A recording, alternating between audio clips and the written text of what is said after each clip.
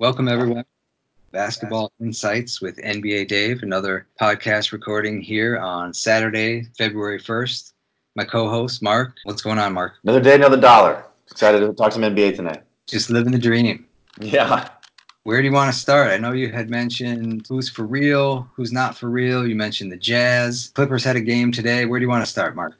I'd like to start with what Andre 3000 calls macaroni people, and because they're imposters. And so I'd like to get your take on who are the real and imposters in the West and Eastern conferences.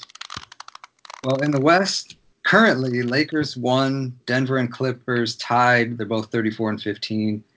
They would be 2 and 3. Utah 4, Houston 5, Dallas 6, OKC 7, Memphis 8. And side note, I think that's it. I think those are the 8 best teams in the West. We could talk about the Grizz later. Sure. I think Grizz are 8 and OKC is 7. And then those other 6, I would struggle to rank them 1 through 6, but I do feel more like Dallas is the 6th best team in the West. Houston is the 4th best team in the West. The second round of the Western Conference playoffs will feature the Lakers, Clippers, Nuggets, and Jazz. What's your take on the West? Yeah. So one of the stats I was looking at is their records against teams, like they're basically their strength of schedule versus 500 and above and versus 500 and below. So to the shock of nobody, in the West, it was surprising to see to have their standing validated, but the Lakers are 12 and 9 against teams that are 500 and above, and they're 24 and 2 for ones that are below. So that was pretty interesting. But to your point about the Mavericks, both the Jazz and the Mavericks are pretty horrible against teams that are basically winning teams. So the Jazz are 7 and 11, and the Dallas Mavericks are 8 and 13. So I wonder if that's something to kind of hold on to see whether or not they have the lasting power. Yeah, Dallas just lost Powell, and they were kind of, I think, scraping together 8 good players. So anytime they're going to get hit with an injury, it's going to impact them. But still, great year for Dallas. I mean, I don't think anyone expected them to be, in the mix in the middle of the West, making the playoffs. So I think they're playing with house money. And then, the stats you're rattling off, there's a lot of those for the Clippers as well. Like, I think the Clippers are like 27 and 7 when Kawhi plays. The Clippers just haven't had a lot of continuity. Paul George missed like 11 games recently with a hamstring. Kawhi doesn't play back-to-backs. So I think the Clippers' best 5, Pat Bev, Lou Will, Montrez, PG, and Kawhi, they've only played on the court together for like 46 minutes or something. So this is, I think, an early take of how we think the West is going to shape up. But there's still a lot to be determined, with the Clippers' health, Dallas health, and like you were saying, some of these teams have been feasting on weak teams, and some of these teams, I think you mentioned Utah and Dallas, have not done so well against stiff competition. So the West is going to be bananas in the playoffs for sure. Can't wait. And then the East, you asked me about the East as well. Milwaukee, I think, is heads and shoulders, 41 and 7, by the way. Wow, above the rest. I really like Miami. I think Miami's for real. I keep trying to cross Toronto off, and they've won 10 games in a row. They just won't go away. They're currently the 2 seed. Boston and Philly, sometimes they look great, sometimes they look terrible. Indiana just got Oladipo back. And Brooklyn, I feel like, should be a lot better. But I guess to answer your question, I think for real in the East, Milwaukee, Miami for sure. And I need to see a little bit more from Toronto, Boston, and Philly. What about you? How do you peg the East? Yeah, I tend to agree with most of your picks for the East. The interesting thing is, like, one of the things I've been seeing with the Boston Celtics is I kind of like prognosticate that it really depends on who they see in the playoffs. And so, like, if they get into a battle early with a tough team, I mean, obviously they're not going to be the 8th seed or anything, but like right now they're the 4th seed, so they'd play what, 5 or 6? Yeah, 4 or 5 in the first round. So, like, I can see the Pacers clipping the Celtics if they got full strength Oladipo, and so but they could also go all the way to the finals. So it's interesting, and I wonder how long the Magic in Toronto is going to last, considering that they're going back to the stat I talked about earlier, they're 7 and 12 against winning teams. So yeah, and there's probably some trades out there. The trade deadline is coming up. I want to see if you have any hot stove or hot takes or hot rumors. I think Boston clearly needs a big man. I think they would trade. They have a decision to make on like Marcus Smart, and they need a big man. And then Toronto, would be, or a possible team looking to sell, you would think, like they could dump Marcus Gasol, dump Kyle Lowry, get some young assets or some draft picks back and start to rebuild around Spicy P, Pascal Siakam. But They're 35-14 and they've won 10 in a row. Why would you start selling off parts? So I think they have a decision to make. Maybe they'll be buyers at the deadline. I think Kevin Love is out there. And Kevin Love do anything for you? Would you trade for Kevin Love? No, I don't think. I mean, I don't know. I guess I'm not. I don't have intimate knowledge of his game. I know he's been floundering and being pretty immature in his approach to his unhappiness in Cleveland right now. So I think it was interesting. You're talking about how Boston needed a big man. I was like, I wonder with how bad the Trailblazers are doing, would they be willing to trade Hassan Whiteside out that way, and would Boston be willing to trade for him? That's a good one. Kevin Love is, think of him as like good stats on a bad team. He's probably 20-10. I actually have him on my fantasy team. 20-10, but that salary like 30 million a year, 28.9 million this year, 31 next year, 31 the next year, and 28. So still a lot of zeros. He basically just signed a 4-year, $120 million contract, and that I think is going to make some teams balk. He doesn't block shots. He's a great passer. He's a great shooter, but I don't know that he's the piece that say Boston needs. Boston needs a big man, or that Portland is the missing piece that a Portland would need to make a run. So we'll see. I haven't heard a really good trade rumor about Kevin Love, but I have heard that he is available. And in the East, Blake Griffin just had surgery. You got a Blake Griffin take or story or Pistons take?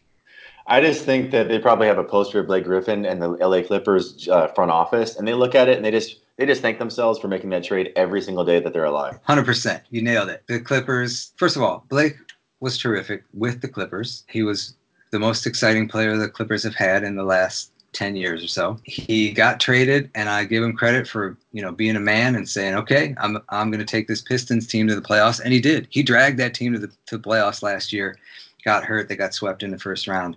And now he's going to have surgery on his knee. So the Clippers definitely timed the trade well, got a lot of value back. I feel kind of bad for the Pistons fans, but you got Blake to get you to the playoffs, and you did that, right? I mean, you wanted him to be healthy and play 82 games a year for the next 4 years. That's just not going to happen. That's not in the future for Blake Griffin anytime soon. Yeah, I agree. And speaking with the Pistons, like if you were a GM and you needed a center, and you had the choice between Hassan Whiteside at 27 million a year, Andre Drummond at 22 million a year, or Kevin Love at 30 million a year, who do you take? Yeah, well, who's the youngest of those three? It's probably Drummond, right? Yeah, I think so. I think the short answer is Drummond. That Kevin Love contract is huge, and Whiteside's a bit of a head case, although he's been helping Portland out quite a bit. My other take on the East is Brooklyn is 21-26, and the Memphis Grizzlies are 24-25. If you'd told me that at the beginning of the season, I would not have believed you. Kyrie was hurt for a while. Spencer Dinwiddie played great. Kyrie comes back. Dinwiddie's play drops off. Not surprisingly, Kyrie had, I think, 21 points a couple nights ago and then 50 the other night. You got any fresh Kyrie takes, Mark? Fresh, no, but things that I enjoy, yes. I wonder what Brooklyn was looking for. It's like the kid that's collecting basketball cards back in the day, or even today, who knows? But they're kind of like a superficial fan, and I know they have a pretty smart guy running the Nets. But like, what were they thinking signing Kyrie and Kevin Durant, like two so mercurial, very moody athletes, and they've been paying for it for the entire year so far. It's like, didn't you see what happened in Boston last year? What do you think was going to be different? Yep. Yeah. This is the third time that he's been saying strange things and not being a leader and screwing up the team chemistry. Like, how many examples do you need? Cleveland and Boston both said that we're happy to get rid of this guy. So, Brooklyn, you should not be surprised that Kyrie is not adding to the chemistry. But I do think next year with Kevin Durant and Kyrie Irving, Brooklyn will be a force to be reckoned with. And then, speaking of things that do make us happy, Memphis Grizzlies. Can we talk about the Grizz for a minute? The most exciting team in basketball, sure. They are. They've been on fire lately. They are currently 24-25. I actually got to see the Grizz in person. I went to Grizz at Clippers a couple weeks ago, Staples Center. How was it? The Clippers looked half asleep. The Grizz came to play. The Grizz won by 26 points, 140-116. That'll tell you how much defense was being played by the Clippers. We've talked about these noon games. It was a noon Saturday game. And just the players are set up to perform at, 7 p.m. So a noon game, they're kind of half asleep. That didn't really surprise me. Doc Rivers coaching, my opinion, it looked like he was coaching like he had a tea time at 3:30. Like the Grizz scored on 6 straight possessions in the first quarter. Doc didn't call timeout, didn't scream at anyone. It's like, hey, Doc, might want to slow down this freight train that's rolling right through the Clippers' center of their defense. But I give some credit to the Grizz. Ja Morant is electric. Jaren Jackson Jr., very solid big man, really smooth, can shoot it, rebound it, pass it, block shots. And Dylan Brooks is a young shooter. What a time to be a Memphis Grizzlies fan. Like, if you're a young fan and you're a fan of the Grizzlies, all three of those guys are like 20, 21, 22 years old. You have your foundation. You're a couple trades away. And this year, just playing with house money, I don't think anyone thought Memphis would sniff anywhere near the playoffs. And I think they're the eighth best team in the West. You got to take on the Grizz. Yeah, I agree with you. They've been extremely fun to watch. Like if I'm looking for highlights the next day and I miss the game, then I'm looking for Grizzlies first because I just want to see who did Morant cram on the night before, and he just like is completely throwing his body at people and just like trying to destroy people. Kind of like I don't know, old Kobe when he would dunk on people and then mean mug them and the other guys like that. So also Derrick Rose. He reminds me a lot of Derrick Rose. So it's been extremely fun to watch. I always look for like the condensed versions of the Grizzlies games to see all the dunks and just they play with so much effort. It's so fun to watch. And it's very refreshing as compared to maybe some of the other teams out there, like you mentioned, the Clippers when they're unenthusiastic. They have a really young coach too. That guy, Ja Morant, does this thing where he just crashes in the lane and jumps in the air before deciding what he's going to do. He just jumps in the air and then decides, am I taking this to the rack? Am I passing it? Am I going to try to dunk on someone? What a luxury to just be able to jump like 4 feet in the air and then figure out what you're going to do. Ja Morant, one of my favorite players. I also want to give shout out to the Clippers in-game experience. A plus. We had such a great time. The Clippers emailed me the day before saying, "Hey, I see you're going to the game. Here's all the parking lots. Here's directions." They called me the day of the game. "Hey, this is Steve from whatever. Just want to make sure you didn't have any questions or anything I can do to help." And then when we got there, the people I was with, my friend Mark, different Mark, he won a Clippers hat. And Wow. the T-shirt cannon came out in the third quarter. I caught a T-shirt. So Wow. in-game experience was so fun. Came away with a hat and a T-shirt. We're going to call that a win, even though the Clippers got waxed. Sounds like a great time. It was a great time, but Staples Center is really far. I just wish Staples Center was a little bit closer. Yeah, it's So a little bit of a trek. is Ja Morant the leader in the clubhouse for Rookie of the Year? And how much smoke does Zion got coming for the Rookie of the Year? I see that they swapped jerseys last night when the Pelicans smoked the Grizzlies. So Zion's looking interesting. He's, obviously he needs to get back into NBA shape. So it's like a pivotal point in the season to give you something fresh to look at. So it's like more of like appointment viewing. Like, oh, hey, the Pelicans are playing tonight. What is Zion going to do tonight? Kind of like for people more in the NBA, what's Ja Morant going to do? And speaking about Ja Morant real quick, I was extremely disappointed to see that they no longer actually sell dunk posters because I tried to go and buy a poster and send it to you, but they don't exist. So sorry about that. Could be a business opportunity. Mark, let's table that. Let's parking lot that one. You and I talk about the board meeting later. Sounds good. Pellies are making an incredible run. So the Pelicans had a bunch of injuries at the beginning of the year. Obviously, Zion didn't play till January. Drew Holiday missed a bunch of games. Lonzo missed some games. And the New Orleans Pelicans at one point had lost 14 games in a row and were 6-22. So today they're 20-29, which is not a very good record. But considering they were 6-22, they've been playing pretty well. And they're in kind of this mass of teams with 27, 26, 28 losses. It's New Orleans, Phoenix, San Antonio, Portland, and Sacramento is 18-30. Are any of those teams going to make a run at the 8th seed, or are the Grizz going to be the 8th seed when the playoffs start? So I think there's been a lot of rumblings about some trades potentially happening in Sacramento. So they maybe already think that they're not going to in it. They're 18-30. The Pelicans are looking pretty interesting. They're all their guys are hitting their stride. I've been trying to trade for Drew Holiday for like 2 weeks now in our fantasy league, so that hasn't worked out so far. Next stop is the Phoenix Suns. They're 20-28, and we have a burrito bet on. All right, how confident do you feel like they're going to get to what was it, 38? It's going to be close. They're 20-28, which is a winning percentage of 417, which puts them on a pace for 34 wins. So they just got to stay on this pace and squeak out. Is it 2 or 3 more wins? It's going to be close, man. I don't think the Suns are going to make the playoffs. And My short answer is I think the Suns stink. I watched a lot of Phoenix Suns basketball, and they're just not good. Ricky Rubio cannot shoot. I do think Devin Booker should have been on the All-Star team because he's fun to watch and he's a great scorer, 29 points a game, and his shooting numbers are better than Russell Westbrook, who did make the All-Star team. So a little bit of a snub there for Devin Booker. But the Suns, I think they're going to end up with 34, 35, 36, or 37 wins. And yes, we have a lunch bet on it. So still, my Suns are still alive.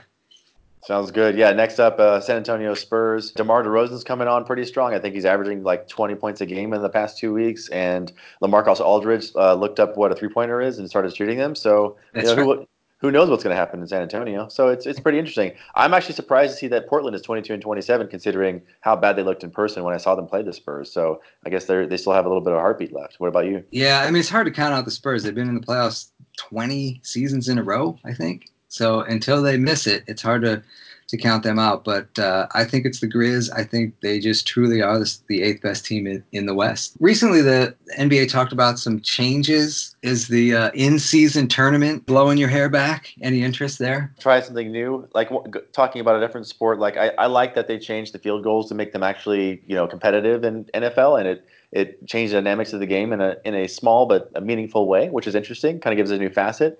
So anything new they want to pump into the game would be great, but I'm more interested in seeing, to your point about the fan experience and seeing a 12 o'clock game on a Saturday night, a blowout. Although you had a great time, it wasn't a competitive game. So like, how do we get the NBA to have more balance? And maybe I think ultimately they need to shorten the schedule. Otherwise, they're going to keep using this vulnerability of load management to get their teams to a championship, which is they're rated by.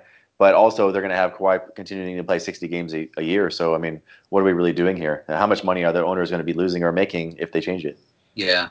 Although I will give some credit to the NBA, they have been, I think, open to changing things. They had the new ball a couple years ago that didn't go so well. Yeah. They had you have to bring the ball across the timeline in under 8 seconds to kind of speed the game up. Basically, no one plays zone defense anymore.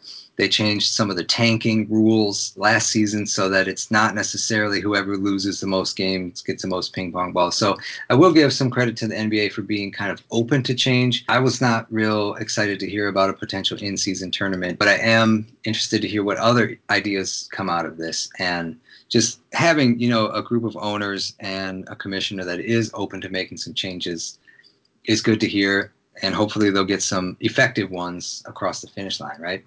Yeah, and I think I've also heard that they've thought about moving the 3-point line back a little bit. One of the things that's interesting to me from like speaking about the tournament is I would like to have the final 16 teams reseeded based upon their record, and then ultimately have the best team playing the best team, so you get the most compelling sports to watch. What do you think? Agreed. And I think that was mentioned somewhere as that's somewhere on the list of changes to be discussed. But yeah, I mean, how fun would that be? Like OKC playing Indiana Pacers or something, or just some like weird matchups because, candidly, the Clippers play the Lakers, Nuggets, Jazz, Rockets. They play all those teams 4 times a year. So it's not really play the Lakers all the time. It would be a fantastic series, but, we're not learning anything new about a new team. Yeah, hopefully someday they'll just get the 16 best teams based on record at the end of the regular season, regardless of conference, and seed them 1 through 16. That would be super fun, right?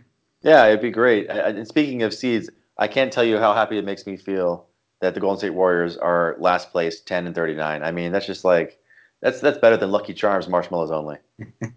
They sure did shut it down quick. Is Steph Curry going to come back? What's going on with that? It's been Uh, 3 months, right? yeah, it hurt. I actually hurt my hand again this morning. So I've been through a couple of hand injuries, but I never broke my hamate bone or anything in the middle of it. But it's just really hard because you realize how much you use it on a day-to-day basis and you're in constant pain. I think I read today that he's supposed to be coming back in March sometime, but it's like, hey, let's not rush the guy back. Let's get him fully healed, go above and beyond, especially considering the catastrophic injuries that they all suffered at the end of last year and the bad reputation that their training staff got.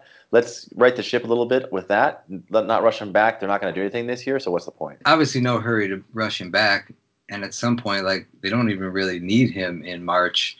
They're just keeping him fresh, giving him some reps, I guess. Do you have a good take or story from pickup basketball or men's league? Men's league basketball, more of like an archetype, but like the big man not going down low. and only shooting threes. I mean, I kind of do get it being playing a center and a power forward myself, but can we get you on the block, brother? And can we get you doing some layups and grabbing some rebounds and not trying to be, the modern NBA 3-point shooter? What do you think?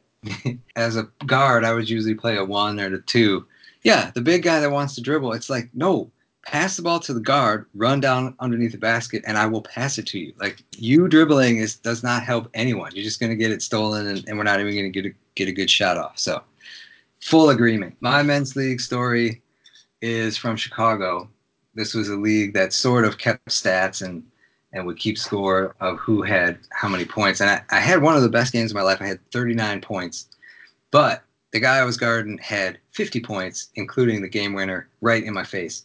And all my teammates were mad at me at the end of the game. Like, how could you let that guy go off for 50 and hit the game winner in your face? And I was like, look, guys, I had 39. I had like the best game of my career. What else do you guys want from me? So got to trust your teammates, even though if they're talking trash to you when you had one of the best games of your life. That's just men's league or pickup. It's always going to. And for those who have never played basketball with Dave, he's extremely unselfish. He's always passing. He's always driving. So you just like for you to go at 39 is crazy to think about. Your three is automatic, so I'm not surprised by it. But it's not like you were ball hogging it. You were just on it. You were hot, and you took advantage of being hot. So. Yep. Yeah, when you're a shooter, it's kind of hard because you want to get everyone involved. No one likes the guy that just shoots the ball every time. But at the same time, like if I'm open, I'm a shooter. I'm going to shoot it, and I'm going to make probably 6 out of 10. So pass me the ball, guys. Yep. All right. Well, folks, the big NBA news lately obviously was the tragic and untimely death of Kobe Bryant. I think just about everyone has weighed in now, but Mark, wanted to get your take, and then I had some thoughts as well. You know me. I've never been a big Kobe fan, but I admire his dedication to the game, his work ethic, his obsession with something. I can identify with that. And more than anything, what I take away from it is just like little stuff. Like my brother and I growing up in the age of Kobe, they won 3 years in a row, then 2 more after that. Is when you're in your office or you're at a fast food restaurant, you got to throw away your napkin or your trash, and you throw a little jump shot into the trash can, and you yell Kobe every time you do it. And that's like, it's something you do. You don't even realize that's what he gave us as part of his legacy. And I'm going to continue to do that as much as possible. What do you think? Yeah.